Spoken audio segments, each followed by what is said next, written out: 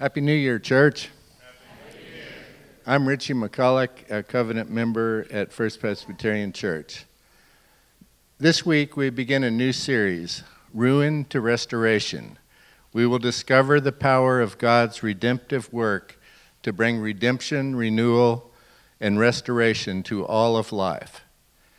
Every relationship can be restored, every circumstance can be redeemed, every sin can be paid for, every dark corner can be lit with gospel hope through the light and love of our living God.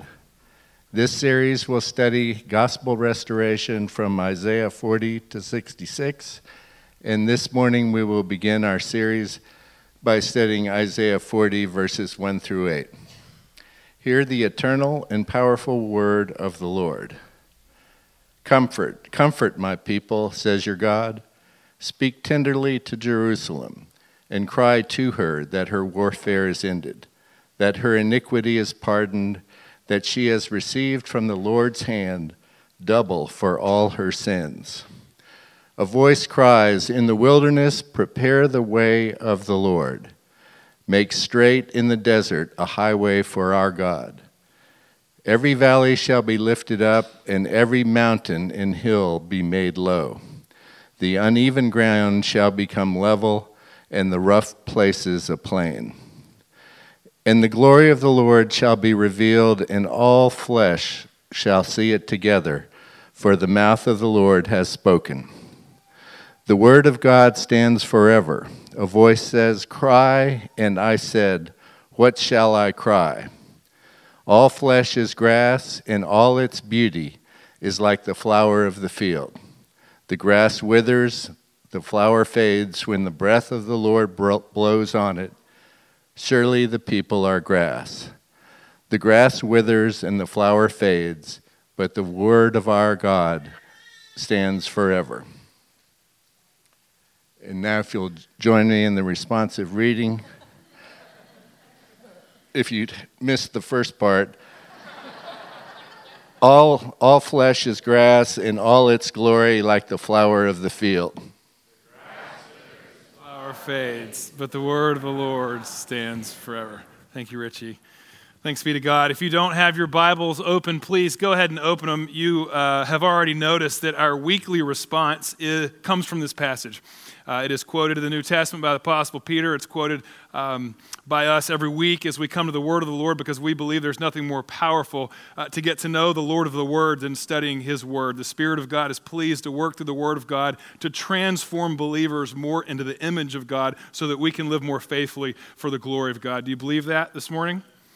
Because we're going to study His Word, and we want to come with that level of expectation that God wants to meet with you, God wants to speak to you. I add my greetings to those that you've already heard this morning. It is a joy to gather and worship with you, and I do hope as we begin this new year that you have decided to begin freshly to look and re-engage God's Word. If you get anything out of this service, I hope that you are rejuvenated, revived, and restored in refocusing your life and your perspective around God's Word. He wants to walk with you daily. We hope that you have a daily Bible reading plan. If you don't, you can find one really easily. Please talk to me. We just long to feed one another that way. Now, some people head into a new year and they make New Year's resolutions. Anybody in here making any New Year's resolutions? A few of you all did. Most of you all did, and you're not raising your hand because maybe you're like me and you already broke some of them, right? I think New Year's resolutions are just given to us so every year we're reminded how much we need God's grace and forgiveness, right? Because we make them and we break them. We make them to break them in some cases. This year, I wanted to play it safe, so I just made 2 resolutions. I'll be honest with you, transparent. First one, don't eat any more Wheat Thins. I have a problem with Wheat Thins. You laugh, but I'm serious. I've just made a confession and you laughed at me. So don't eat Wheat Thins, and I thought I need to succeed with this, and so I decided to also make a resolution to not jump out of any planes. Needless to say, I've already broken one of those resolutions.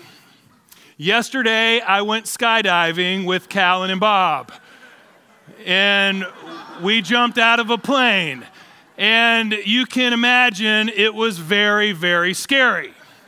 This is a picture of me seeing my death imminently. I only had my mouth open because I was hoping people would throw wheat thins into it. Get that screen off there. I'm getting ready to pass out again.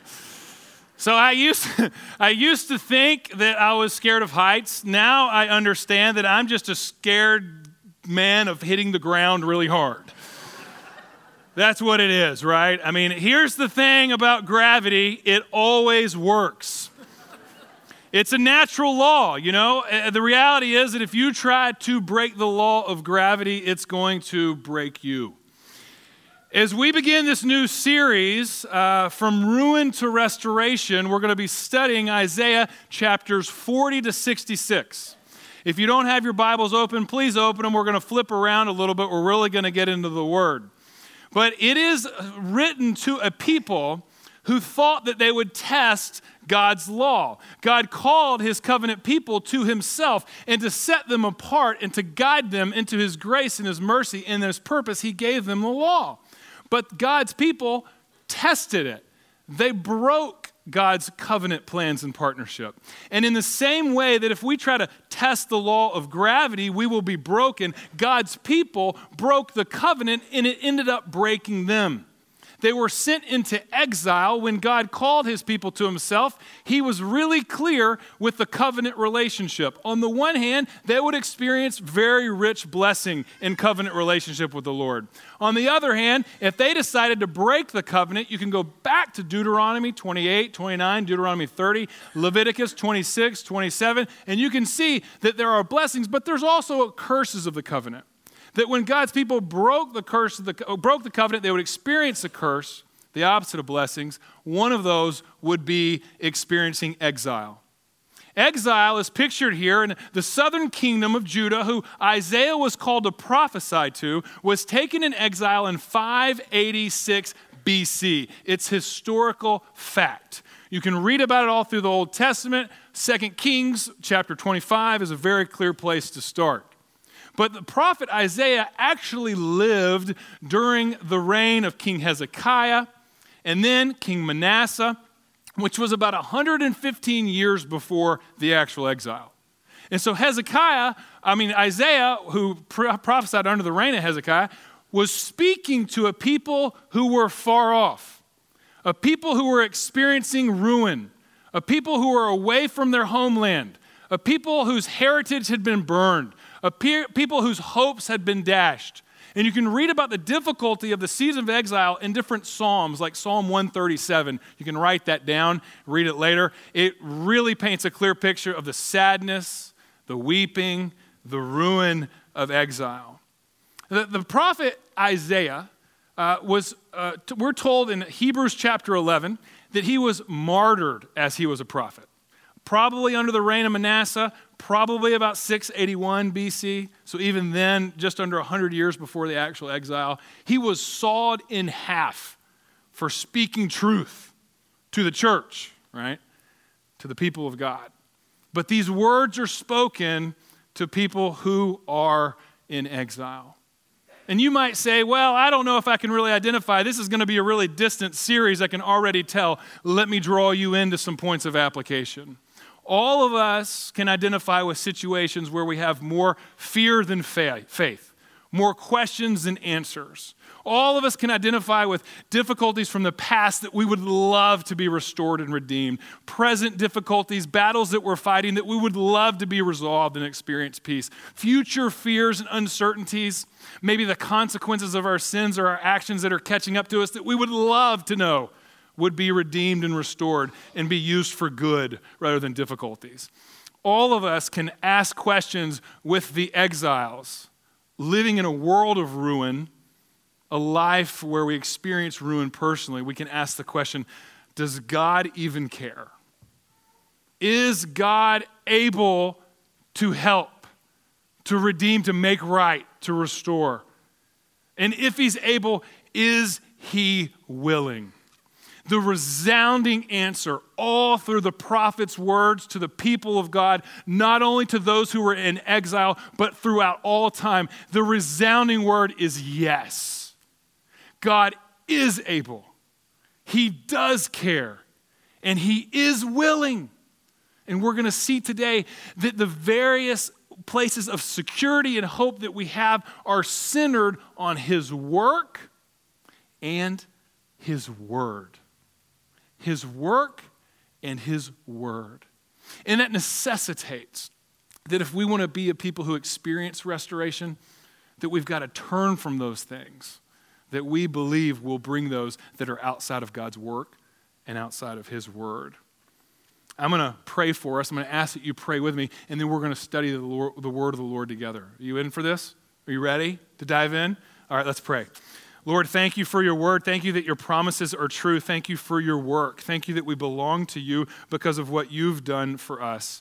We thank you for the prophet Isaiah and how you used him to speak to your people. You used him to speak to your people who were far off from his present state of speaking. And Lord, as we are further off, we ask that your same spirit, your same eternal word would work its purposes in us and through us. We ask, Lord, that we would know you and your work more fully, to be centered on it, that we might leave here to serve you more faithfully and fruitfully. Holy Spirit, speak.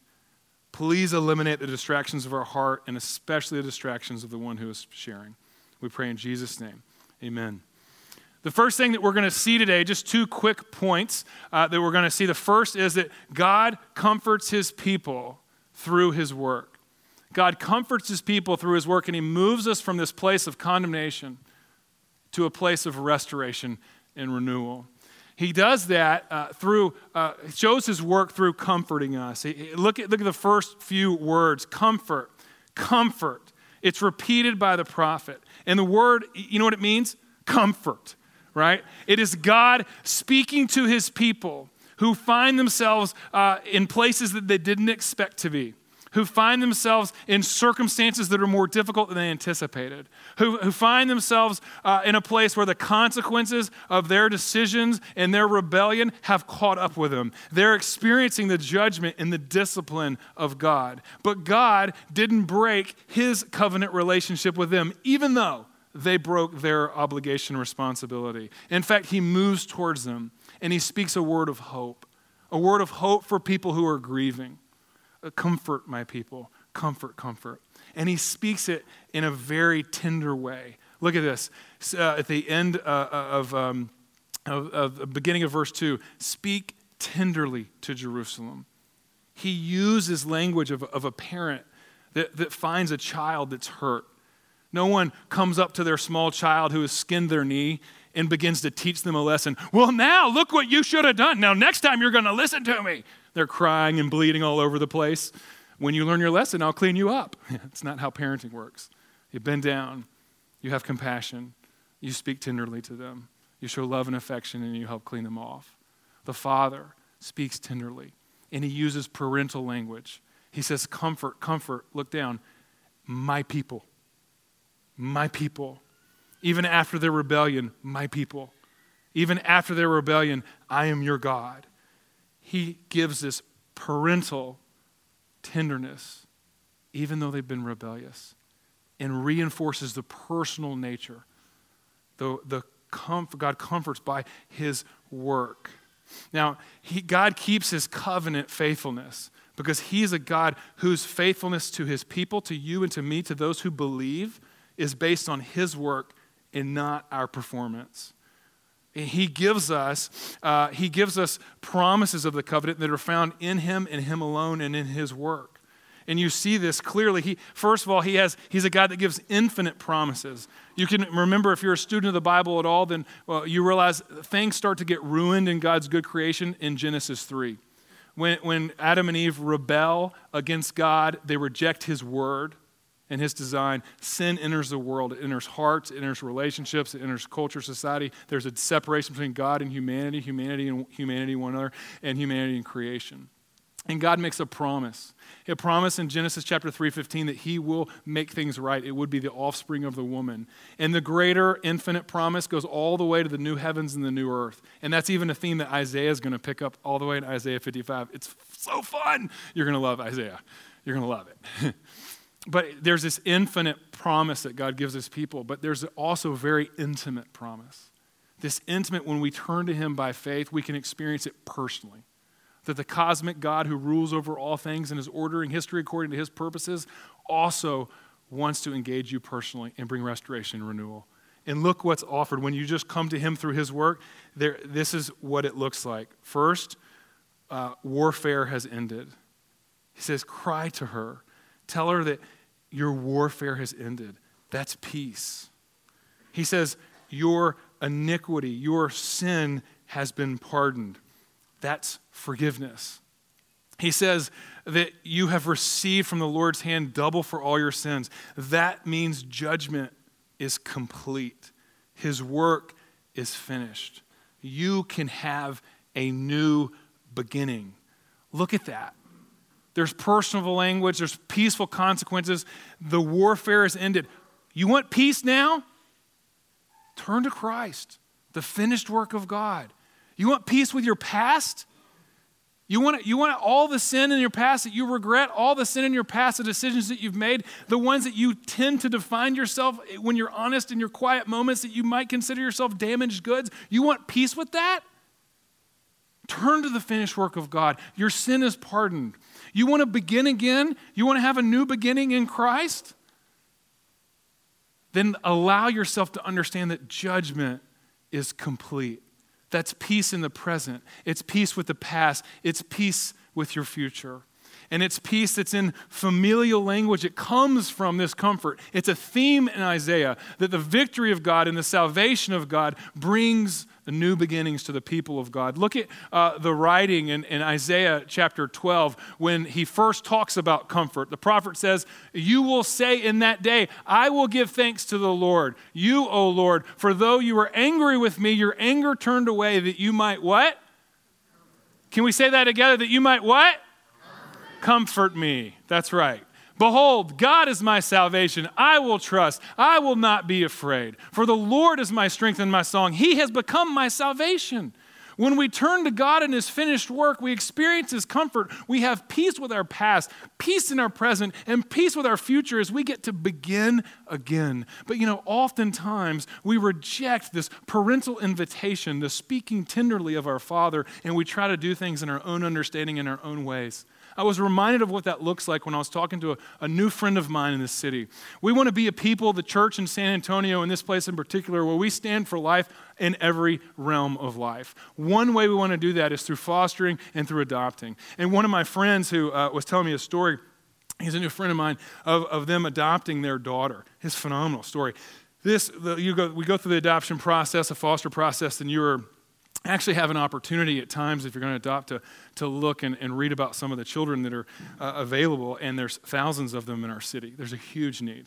And there was one little girl in particular, and this girl had been passed from family member to family member when she was very young.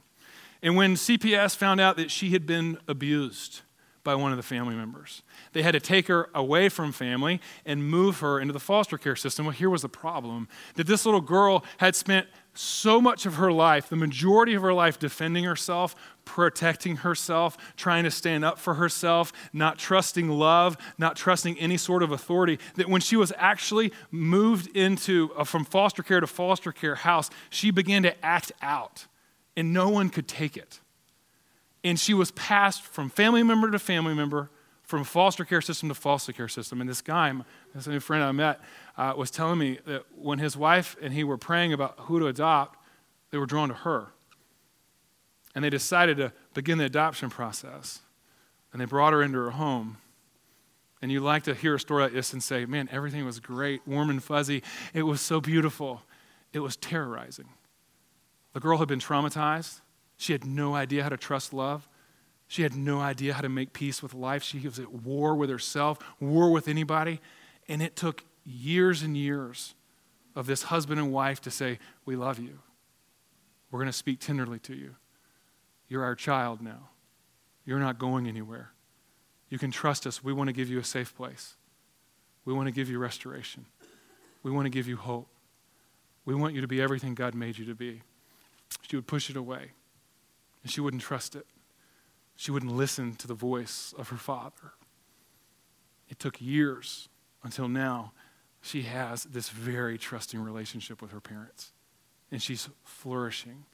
And all of what she battled, her abuse, the trauma from being passed from family to family, now this little girl is a warrior of redemption, showing love and hope to others. What was her enemy? It's just a tool in her hands, in God's hands through her, to bring about hope and renewal. And we're like that little girl so often in our own ruin of life. God says, come to me. I want to give you rest. I want to restore you with my word, my work. Your sin is forgiven. You're pardoned. You can begin again.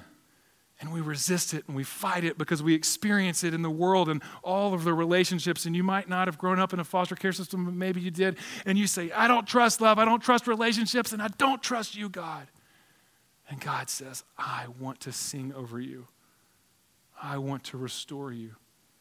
And the very things that you think are your enemy, that you think might define you, I want those to be tools in my hand. God brings comfort through his work, but he brings comfort, he brings strength by his word. His work is complete. He is covenantly faithful, and he strengthens us by his word. Do you believe the word of God? A voice cries, says the prophet at the beginning of chapter 3. A voice cries, we're on the second point now. A voice cries out in the wilderness, prepare a way for the Lord. You might be saying, it's a new year. Can we just be a little more excited, Mitchell? Yes, this is exciting. All right? We find ourselves in seasons of the wilderness, but there's a voice that cries out, prepare a way for the Lord. And in the season of exile where the people of God found themselves, in the season of hopelessness, in the season of brokenness, a voice cried out. This voice is a voice of victory. Prepare the way for the Lord. This voice is a voice of total sovereignty, that where there are valleys, they'll be lifted up. Where there is desert, there will be fruitfulness. Where there is rugged terrain, there will be smooth places to walk. Where there are curves and cutbacks and jags, there will be a straight way. Prepare the way for the Lord. Well, can I trust this? Absolutely. Because we know the fulfillment of this very prophecy was John the Baptist, who the Elijah figure would come and make way for the ultimate king of victory, Jesus Christ. He who in John 3:30 said, he must become greater, I must become less. Yes, it's a voice of victory, the word of victory. But second, it's a word of promise. The king would come. Look down at real quick at verse 5. The glory of the Lord shall be revealed. The glory of the Lord. This is the glory of God's very presence. This is the glory that Isaiah saw when he was called in Isaiah 6, when he saw the cherubim and the throne of heaven, and he saw the glory of God covering the earth as the water covers the sea. This is the glory of the total fulfillment of God's covenant promise that he would be with his people. The glory would be revealed. It's a word of promise. The word glory in Isaiah is repeated 37 times. And in these last 27 chapters, I'm not real good at math, I'm sorry. From 40 to 66, it's repeated 17 times. It's a word of promise for all of humanity who would believe. All flesh here, all flesh then, all flesh for eternity. It's a word of victory, it's a word of promise, and it's a word of guarantee. Because God, his word, when he speaks, it is eternal. And this is where we repeat every week. What shall I cry? All flesh is grass. All its beauty is like the flower of the field. The grass withers, the flower fades. All flesh is grass. Spoken to a people who are in exile underneath Babylon, the most powerful empire of the day. King Nebuchadnezzar comes, he's grass. Cyrus, king of Persia, would later come, he's grass. All flesh is grass. How many of you all are afraid of grass? If you're afraid of grass, then you've got a problem. I mean, literally, that's some sort of phobia, I'm sure. Oh my goodness, grass. Ah! No one's afraid of grass. Grass withers, grass dies. You step on grass, you beat grass, you mow grass, you take grass outside and put it in a trash can, and people take it away, you never see it again. Grass is removed. All flesh is grass. It is temporal, but the word of God is eternal. It perishes, but the word of God is imperishable. All flesh is grass. What do we fear in life, friends? The word of God, it is the one that strengthens us. Where do you turn for strength in your struggles? Where do you turn for strength to find hope? Where do you turn in your places of ruin where you long for restoration? Are they grassy places or are they eternal places? Are there places that eventually lead to death and will be gone no more? Or are there places that lead to life, God's word in his work? God wants to speak to you, and he wants to meet you in your most ruined places, in your biggest struggles, and he wants to restore you. And what does this look like? I want to tell you a quick story about a book, not a book that I read. It's actually a book that my wife read. She really gets into books. And when she gets into a book, she'll tell me all about it, and then I just count it as a book that I've read. Because we're one flesh.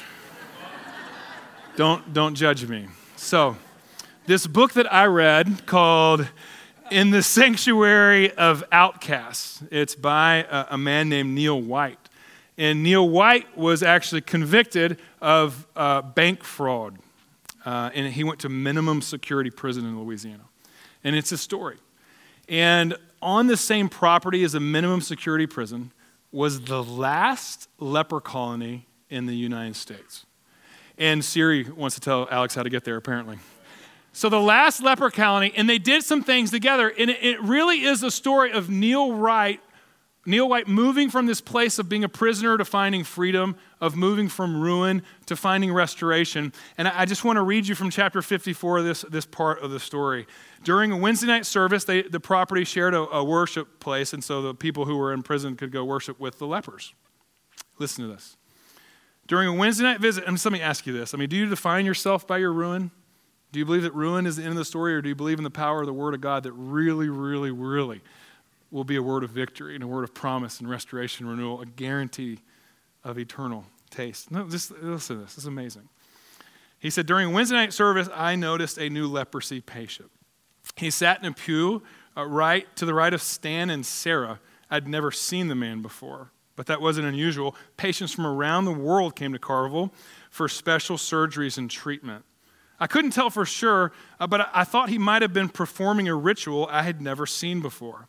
He put the Bible to his chin and then pressed it to his mouth like he was licking the pages. Steve leaned over to me and he whispered, "That man must have skipped dinner." When the man's face wasn't pressed against the Bible, he stared up, he rocked back and forth, and he was worshiping the Lord. And then he would put his tongue back against the pages. And during communion, I realized while standing at the altar, after getting a closer look, that this man was blind. Like most of the victims of leprosy, the man's hands were anesthetized, so Braille was of no use. His fingertips could not feel the small bumps on the page, but he had found a new way to read God's word. He was reading Braille with his tongue. If a blind man can learn to read Braille with his tongue, then surely I can find some way to make a new start. A leper that isn't defined by his circumstances, but who believes that there's still restoration and renewal found in the work of God, worshiping God, finding security and strength in the Word of God, so desperate to read this book that he would do so with his tongue. You believe? When we believe and we turn, as we come to the table, I want to remind you real quick that we can have hope. Can you put the hope slide on the screen? You can have hope. You can remember that, yes, God does care. Yes, he is able. Yes, he is willing. Put it all up there, please. Only the Lord can save you. Only recentering on the work and word of the Lord and coming to him and tasting his glory will give you the restoration that you long for. And by the way, friends, that's why we want to make New Year's resolutions, because we long for restoration. But it's only the promises of God that are reliable. Only the promises of God that are going to be eternal. Only the promises of God are worth ingesting so that you can have the security and learn to trust them and obey. And everyone who believes God and his word, everyone can experience this revelation. Everyone can experience the restoration And the question really is, whose word do you believe? Because it was the Word made flesh that came that was a fulfillment of all God's promises. That's what Paul says in 1 Corinthians. Jesus Christ, the glory of God revealed, he came. He was actually ruined so that we could be restored. Jesus Christ actually died so that we could live.